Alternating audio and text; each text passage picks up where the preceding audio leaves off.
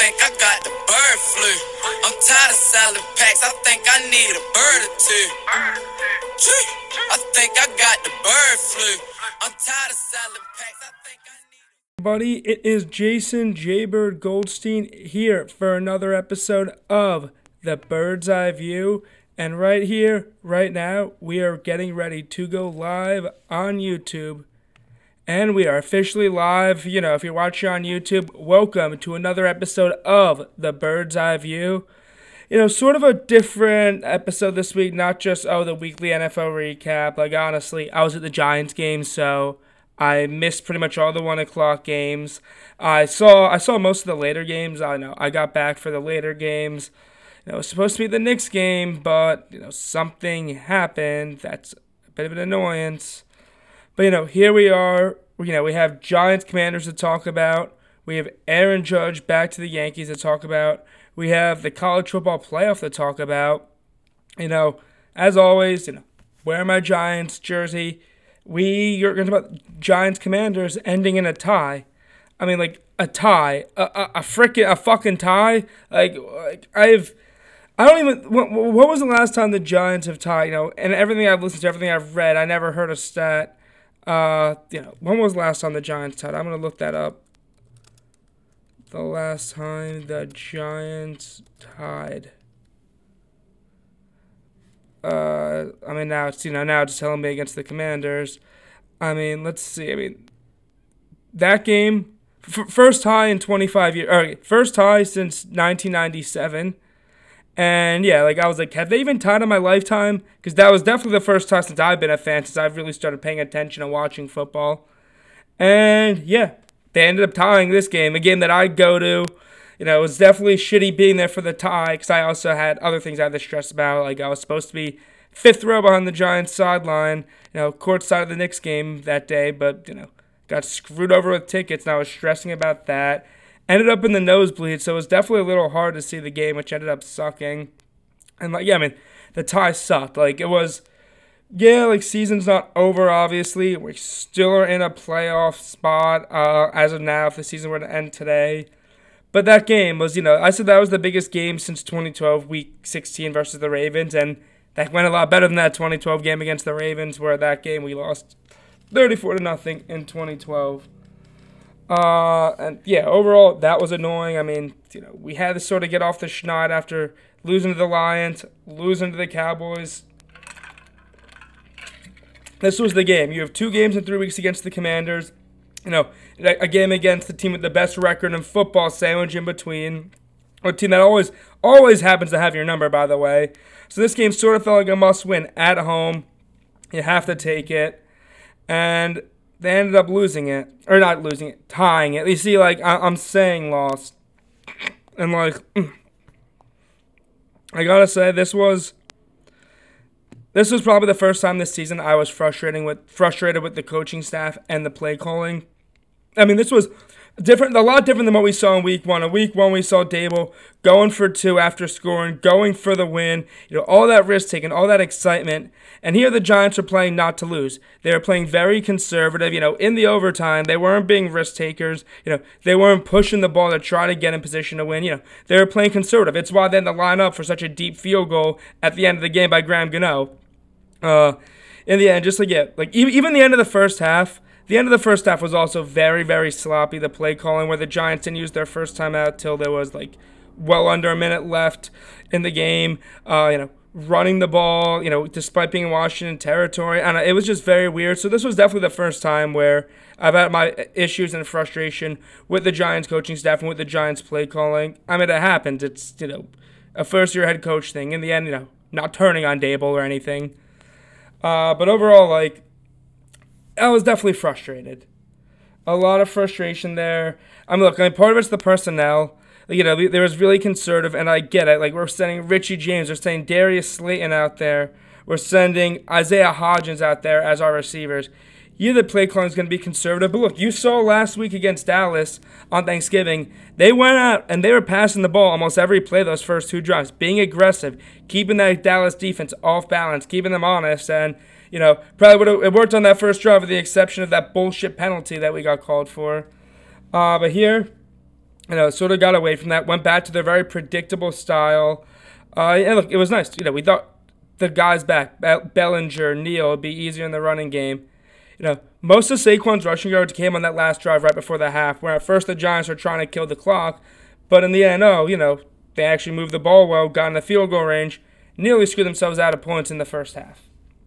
Whether it is it doesn't seem like Daniel Jones, I don't know if he's going to be back here next year, and a lot of it, not saying, this isn't me saying he's not the guy, but I don't think the coaching staff believes he is the guy. That's based on, look, they've been limiting his play calling. His play calling has been very limited this season, especially the last few weeks, and I know a lot of it's the personnel. The line's not great. Their receivers aren't great.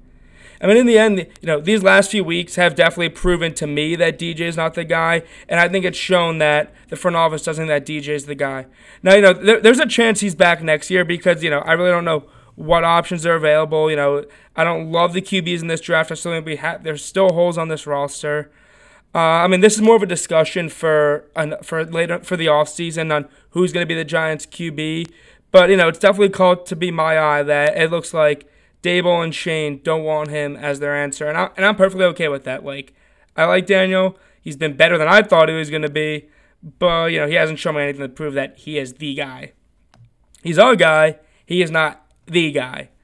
And I think that's very fair. And again, there are personnel issues, wide receiver, offensive line. There's a lot of holes in this Giants team. Again, it's impressive enough that we're 7-4-1. But man, another thing that too, while we're struggling, Saquon Barkley, he is running a lot more like the guy we saw in 2021, and even parts of 2019 before he ended up, going off at the end of the season. Right now, this isn't the same guy who we saw in the beginning of the year was explosive, was making guys miss in the open field, was being, a lot more patient with the ball, finding the holes, lowering his shoulder, not afraid to take the hit.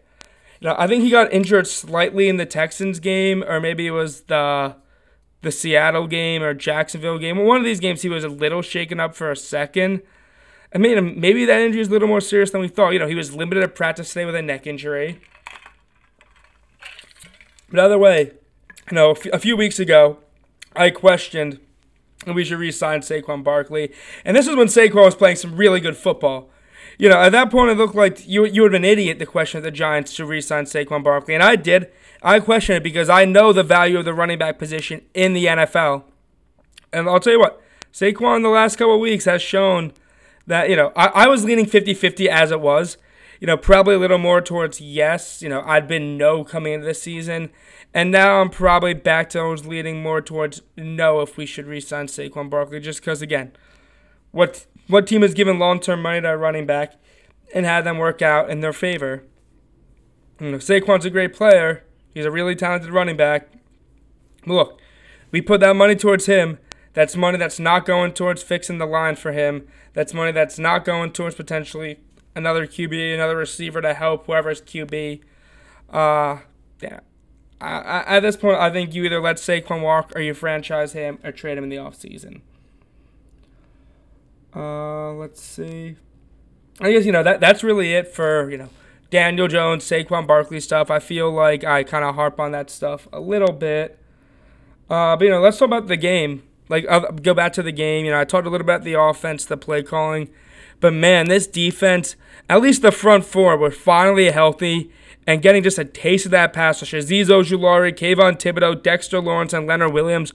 Oh, man, was that pass rush fun and exciting to watch. It was probably the most, healthy. That's probably the most exciting unit the Giants do have on their team, and it just hasn't been healthy all year. One guy comes back, another guy gets injured, but finally we had all four of those guys healthy, and what happened? The Giants had 5 sacks, which, I don't even remember the last time this defense has had 5 sacks because they rarely get after the quarterback. But here we go. They did that, and then, it wasn't just people lucked into 5 sacks. They dominated. They were dominating the line of scrimmage to really get after Heineke, and that was easily the biggest positive takeaway for the Giants was that pass rush finally generating something. Because Lord knows, while Dory's out, while McKinney's out, we're gonna need that pass rush to really compensate for the weakness in the secondary, which really, really hurt us this game. Look, the secondary wasn't awful, giving up all these touchdowns. In the end, this defense held the Commanders to 20 points over 70 minutes of football. That's a little bit Bobby Skinner, who I did happen to meet. One of the guys who helped me get into podcasting was saying, 70 minutes, 20 points, that's good defensive football. But the way the Commanders got those points was just incredibly frustrating. The secondary had 2 missed tackles on the touchdowns. And look, Fabian Monroe, I guess, did a solid job on Terry. Fabian's been a solid player all year, but he's not a cornerback one. I mean, pretty much everyone in the secondary, with the exception of Julian Love, who was playing hybrid safety and playing everywhere all over the field, was not on the team come preseason. Was not on the team in the preseason or the 53-man roster. They either were on the team, got cut by the Giants, were on the practice squad, had to get called up, or they just came over from another team's practice squad or another team's cut days in the preseason. Just like crazy that we're playing with this. Because look, Adori's there. Look, one thing Adori is very good with is making tackles. He gets beat by speedsters, but when it comes to route runners, he tends to do pretty well against covering them. I don't think Terry, I don't think that first touchdown, Terry's breaking a tackle and getting that on Adori. Maybe the Commanders score, you never know. The second touchdown, I feel we have Adori there. Monroe's on Dotson. He doesn't get burnt, and maybe there's not that missed tackle. I don't know. McKinney probably doesn't let Dotson get by him. Who knows? Either way, not having him, not having Adori has been very frustrating for this defense. I don't know. You look at the NFC, you can lock in Philly, you can lock in Dallas, you can lock in Minnesota, you can lock in somebody has to win the NFC South. You can probably lock in San Francisco, and that leaves the Giants, the Commanders, and Seattle for the last 2 spots. With those 2 teams playing each other, I probably think Seattle, especially with the way that Geno Smith is playing, is in. And it likely means that the last spot's going to come down to Giants, Commanders. I really don't see another team in the NFC outside of those 2 teams that could get that last spot. And now they're playing Sunday Night Football, Week 15. That game got flexed in. This is the biggest regular season game we've had since the 2011 finale against Dallas. This game is as close as win or go home as it gets without officially being an elimination game. Because, look, the winner of this game has to just win pretty much one more game, and they're in the playoffs. This is assuming that the Giants end up falling to 7-5-1 next week against Philly. But overall, that game against Washington in 2 weeks, huge. The biggest regular season game in 11 years. The biggest game since we beat Dallas in week 17 of 2011 to, go to the playoffs, but we went on to win the Super Bowl. And that's how big that game against the Commanders is in 2 weeks. If we beat the Eagles, okay, it's still big, but then it's it probably maybe loses some of that weight. But in the end, I'm still thinking that we're probably going to beat Philly. I don't think Adoree and McKinney are coming back this week. It doesn't really sound like they'll be back. I haven't heard anything. Other stuff, the late game execution, again. Dable was playing not to win. Conservative. Set up Graham Gano for a crappy 58-yard field goal, which he completely was short on, and that was extremely, extremely frustrating that he was short on that. Just, Gano feels like he's been so reliable, and he messes that up in the end. I thought, did it get blocked? Was it a bad snap? Nope, that was just on Gano, who has nearly been the perfect Giant, the best player on the team the last few years. Let's see. I'm trying to think what other Giants thoughts do I have before I move on. Late game execution, I said, which I didn't love. Oh. Other stuff, just little things. John Feliciano, that taunting penalty. Look, I get he was probably flexing at Darius Slayton, but what he was doing was just dumb. You can't be doing that. Admit you fucked up, buddy, instead of, trying to make excuses. That was rough. That probably puts the Giants in field goal range. Instead, they get knocked out. Instead, they're not 15-yard back. Idiocy. Dumb from Feliciano. There were some stupid penalties this game, and, honestly, Gates has looked better at center. Please put him over Feliciano.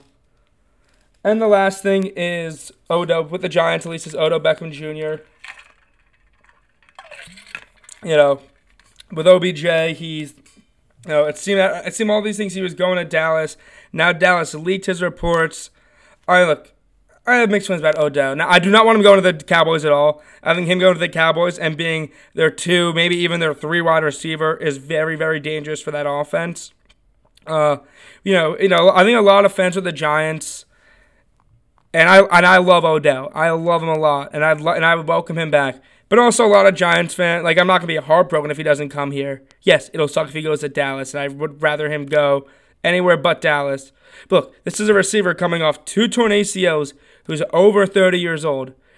I think a lot of Giants fans are expecting to get the same guy who's been here, who was the guy in his first stint here. Look, we're simply not getting that guy if the Giants get Odell Beckham. He's just not going to be that guy anymore. Realistically, he's probably not a number 1 receiver at this point. He's probably better served being a number 2 receiver. But regardless, if he comes to the Giants, it's actually someone who's decent. He'll easily be the number 1 receiver on this team.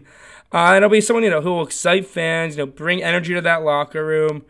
I welcome him with open arms, Odell. I'd like to have him on the Giants, but I'm certainly not banging the table and begging for him. I would not like him to go to Dallas because I just can't stand the Cowboys. As anyone who listens to this podcast knows. Can't stand the Cowboys, can't stand the Eagles. And that actually wants to bring me to something. Jimmy Garoppolo, injured.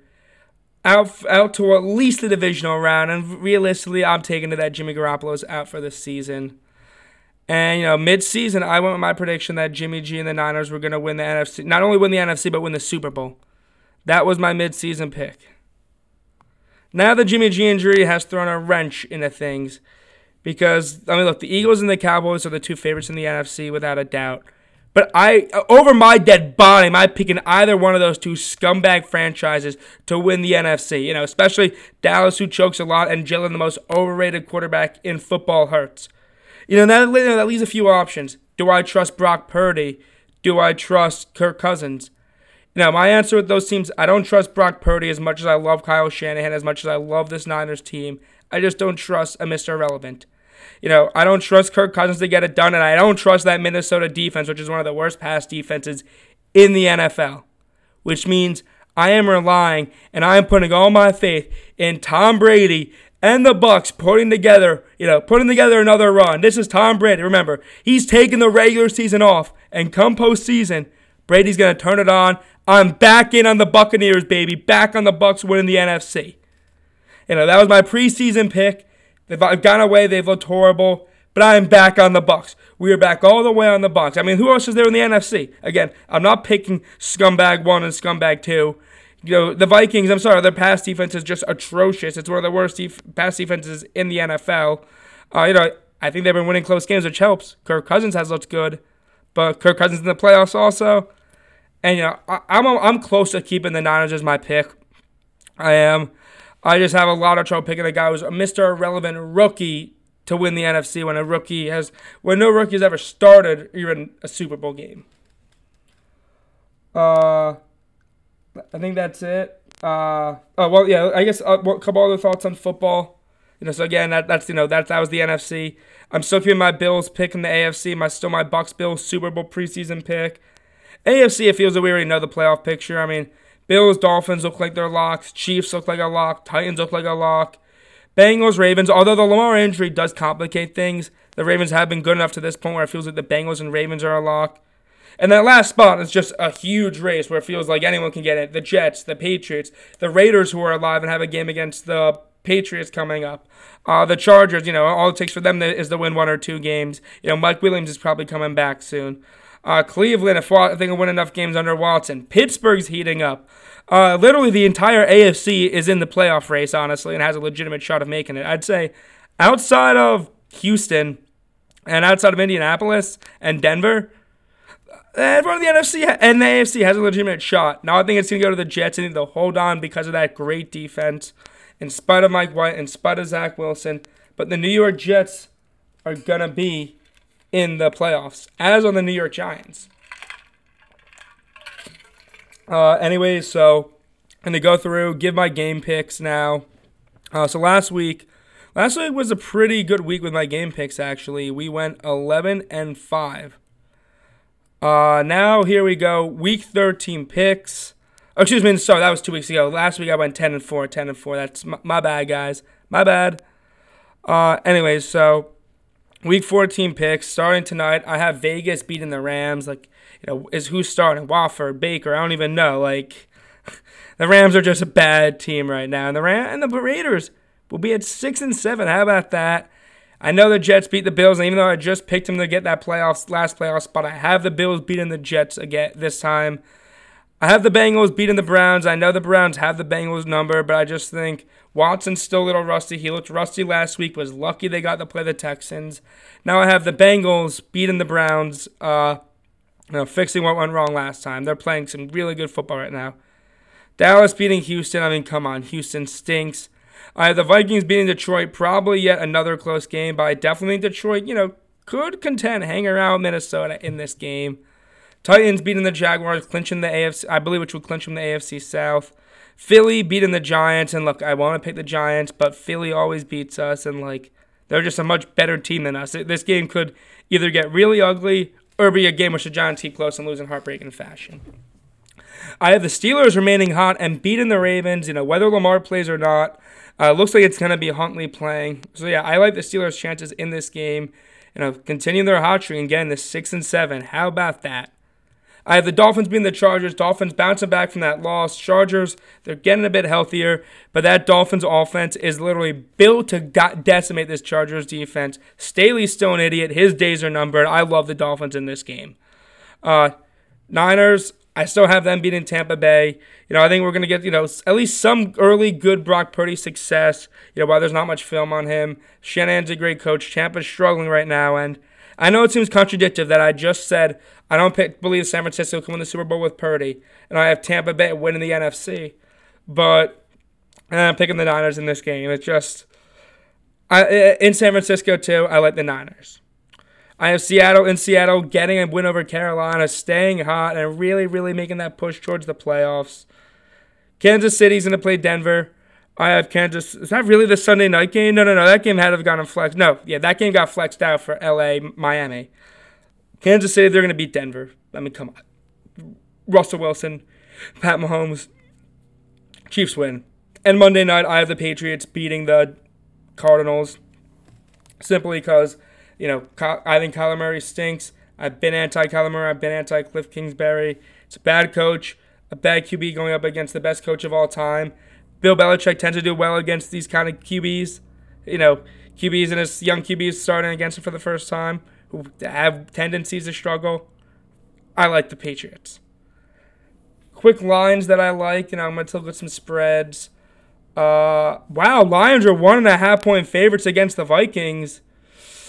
I might change my pick to have the Lions win that game because that feels like a sneaky rat line that's begging everyone to take the Vikings. But I do like the over in that game. I love Steelers -2 against the Ravens, whether Lamar plays or not.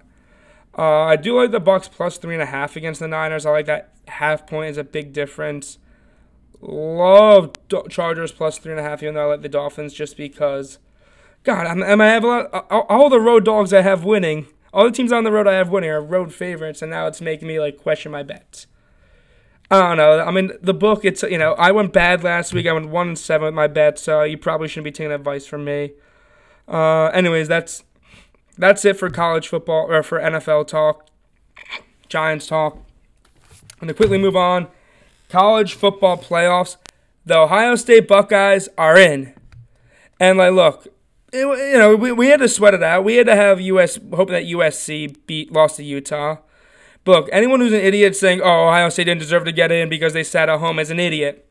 Find me. Look, you can have your argument that Ohio State, they got lucky. They just had to sit on their ass and wait for another team to lose and hope another team lost. Find me a fourth team who deserved to get into Ohio State. You can't tell me Clemson. You can't tell me Clemson because they won the ACC. Because guess what? Their common opponent, Clemson, got their asses handed them by them. Ohio State beat, and Ohio State has 1 loss versus 2 loss. You can't say Bama if you're using that argument. Ohio State needed to lock. You can't say Bama. Let's see. Then there was. Are you gonna give the Kansas State? Are you gonna give it to Utah? 3 loss teams. I don't think so. The only answer for that 4th spot with the way things went was Ohio State. And you can cry, you can bitch. There was no other choice on who was going to be. There was no other team that was more deserving of that 4th spot than Ohio State. And look, this isn't me trying to even be biased and say, oh yeah, there was no other team that deserved to be the 4th spot. If USC had won, USC 100% deserved to be in. USC probably would have been 3, and TCU probably would have been 4 if USC had won. And look, you would not have heard me complaining and saying that, oh, Ohio State should be in. Ohio State's one of the top 4 teams. Look, again, if anyone's trying to say Ohio State should not be in, tell me. Give me an argument on who that 4th team should be over Ohio State, because, look, USC didn't win their conference. USC has 2 losses. Again, other conference winners have multiple losses, and some of them, one of those losses are to opponents who Ohio State beat. So, again, find me an argument for who. Give me a convincing argument for who could have been the 4th team over Ohio State. I just cannot believe that people are legitimately trying to argue that they shouldn't be. And then even using Alabama as an argument, which was just asinine. I mean, Bama should not even been. Even there was talking about Bama in over TCU was a joke as is. I mean, that was just ridiculous. Look, we're going to the playoffs. We have Georgia. And Jackson Smith and Jigba is not going to play. It fucking sucks. But, look, I get it. And look, there's the SOD camps, there's the camps. He was injured, blah, blah, you don't know, blah, blah. You can't just say this about him. And, then there's the people, questioning his character, saying he's not a motivated guy, not a team guy at all. That's just idiocy. To say he's not, look, I think, honestly, if he truly was healthy, he could have, realistically, if he wasn't, he probably could have played, is my guess. But there was probably, he probably wasn't 100%. And when you're training for the draft, for him, I guess the risk outweigh the reward. The risk of playing and re-aggravating the hamstring injury and causing something long-term outweigh the reward of playing for a national championship. Now, I get that. You're protecting your future. Maybe if there was less re-injury, if there was not re-injury risk or a much less re-injury risk, I think there's a good chance he's playing. I believe he followed the advice of his doctors, and the advice of his doctors. Granted, they made that advice for his future. It wasn't just, oh yeah, your hamstring won't heal by then. So I think it was a mix of his doctors. It was a mix of looking out for the future. It sucks. I really wish he could have played. I mean, imagine what we could have done that receiving core. Marvin next to JSN, next to Egbuka. That would have been fucking scary and terrifying. But, we're not going to get that. We had a third game, and we saw what it could do in one game. It sucks. Now, this game is a huge game for the legacy of Ryan Day. Ryan Day, who is, he's never lost back-to-back games at Ohio State. This is a massive game for his legacy. I mean, he's been Ohio State historically has done well as an underdog. You saw their run in 2014. 2018 against Michigan, they were an underdog, actually, believe it or not. And that was the 63-39 game.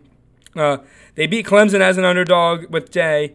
But look, the thing is with Urban, the thing is we haven't been underdogs much. And the few times we have, they've shown they can win. But also, the thing is with, the Ohio State, they've been favored in a lot of big games. And Urban has shown that in those big games that they're favored, he can win. Ryan Day, the only big game he's shown he can win was that game against Clemson when we were underdogs in that weird COVID year. This game is huge for the legacy of Ryan Day. This is, a huge test, a real big game. We saw in the championship game, he got blown out after that win against Clemson. A lot rides on the line here.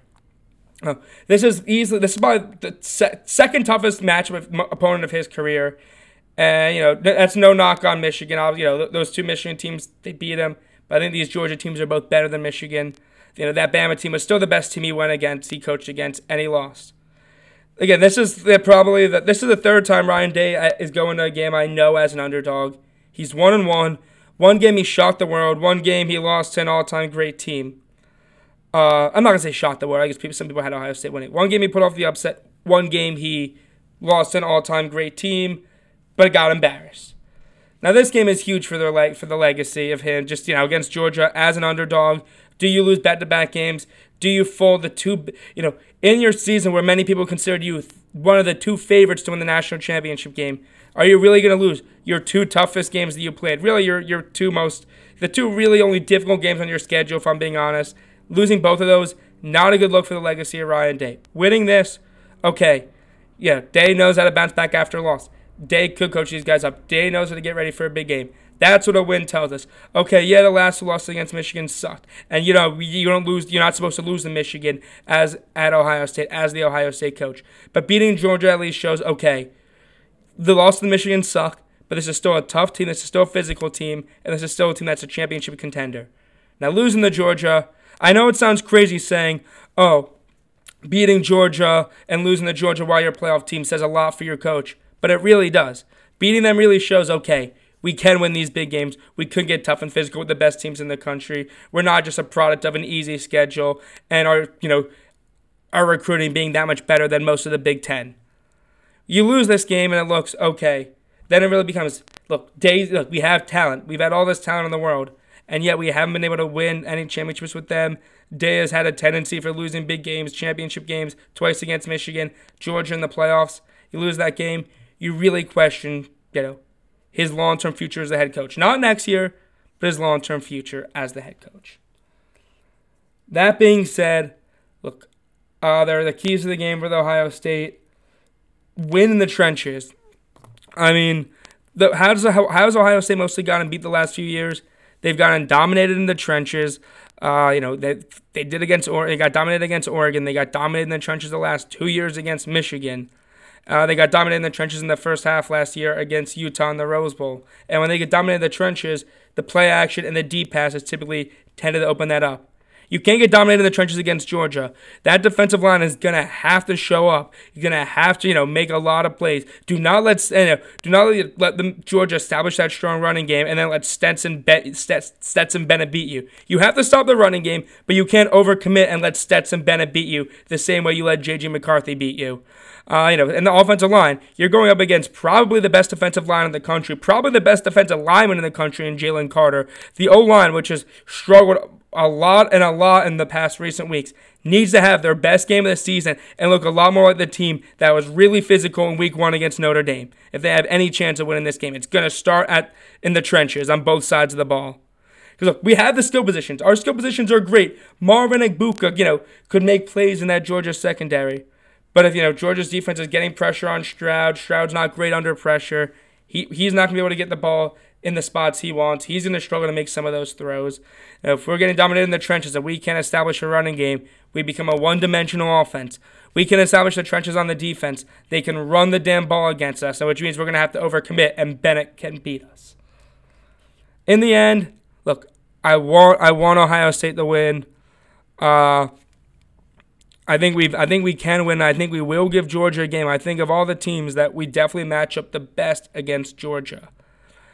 But without Jackson Smith and Jigba, and with how good Georgia's defensive line is against our offensive line, which is probably one of the biggest weakest points on the offense, I gotta pick the Bulldogs to win this game and go to the national championship game. And honestly, I have them repeating. I just have Georgia repeating. I just think, the second straight year their defense is that good. Their team is that good. They have everything around Stetson Bennett for him to succeed, even though it's a joke that he's a Heisman finalist. So, yeah, I have Georgia going and beating Ohio State. And, look, I'm going to go with the upset here. I have TCU beating Michigan. A lot of it, I think that could just be wishful thinking. That realistically probably is wishful thinking, but I don't know. I have a weird feeling that TCU is going to pull off the upset, that Max Duggan's going to show up and have the game of his life.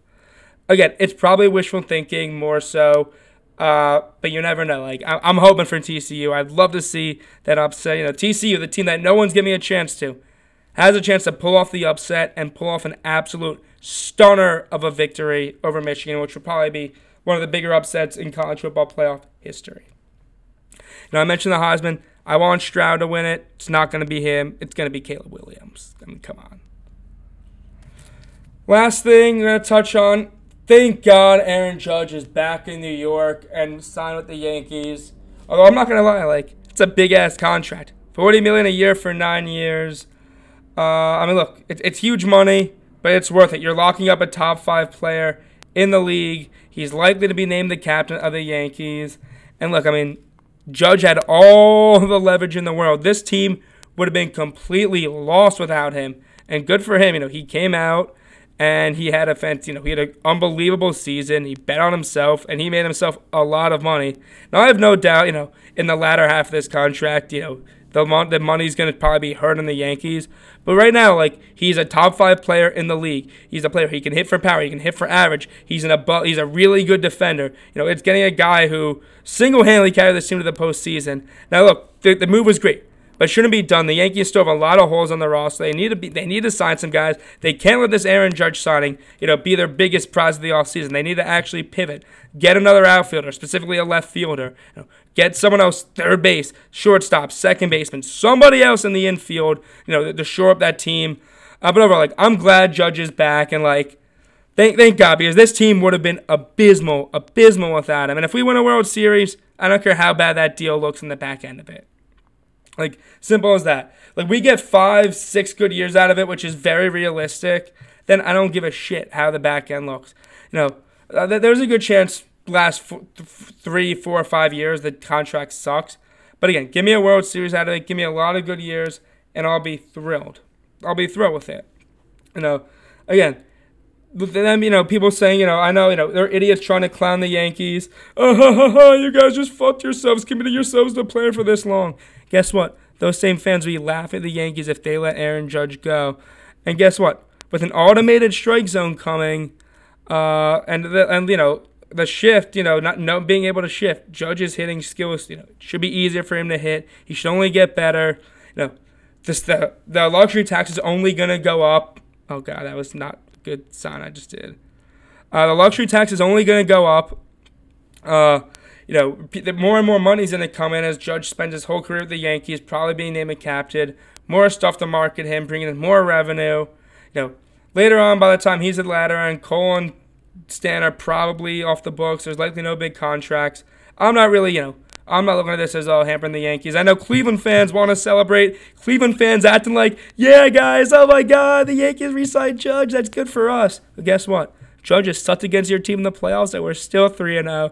I mean, have fun winning your AL Central Invitational, and then, we made the playoffs with a low payroll. You guys are still not going to do shit. Anyways, I don't care if we win the World Series. I don't care if about this contract as long as we win a World Series. Again, sign other guys. Bring back Benintendi. Bring a pitcher in. Find a way to trade Donaldson and Hicks, please. I mean, if we can trade, if the U.S. can trade a Russian arms dealer for a basketball player, I think that the Yankees could find something to trade Hicks or Donaldson for. Please do. Bring back Benintendi or some contact hitting left fielder that's a left-handed hitter.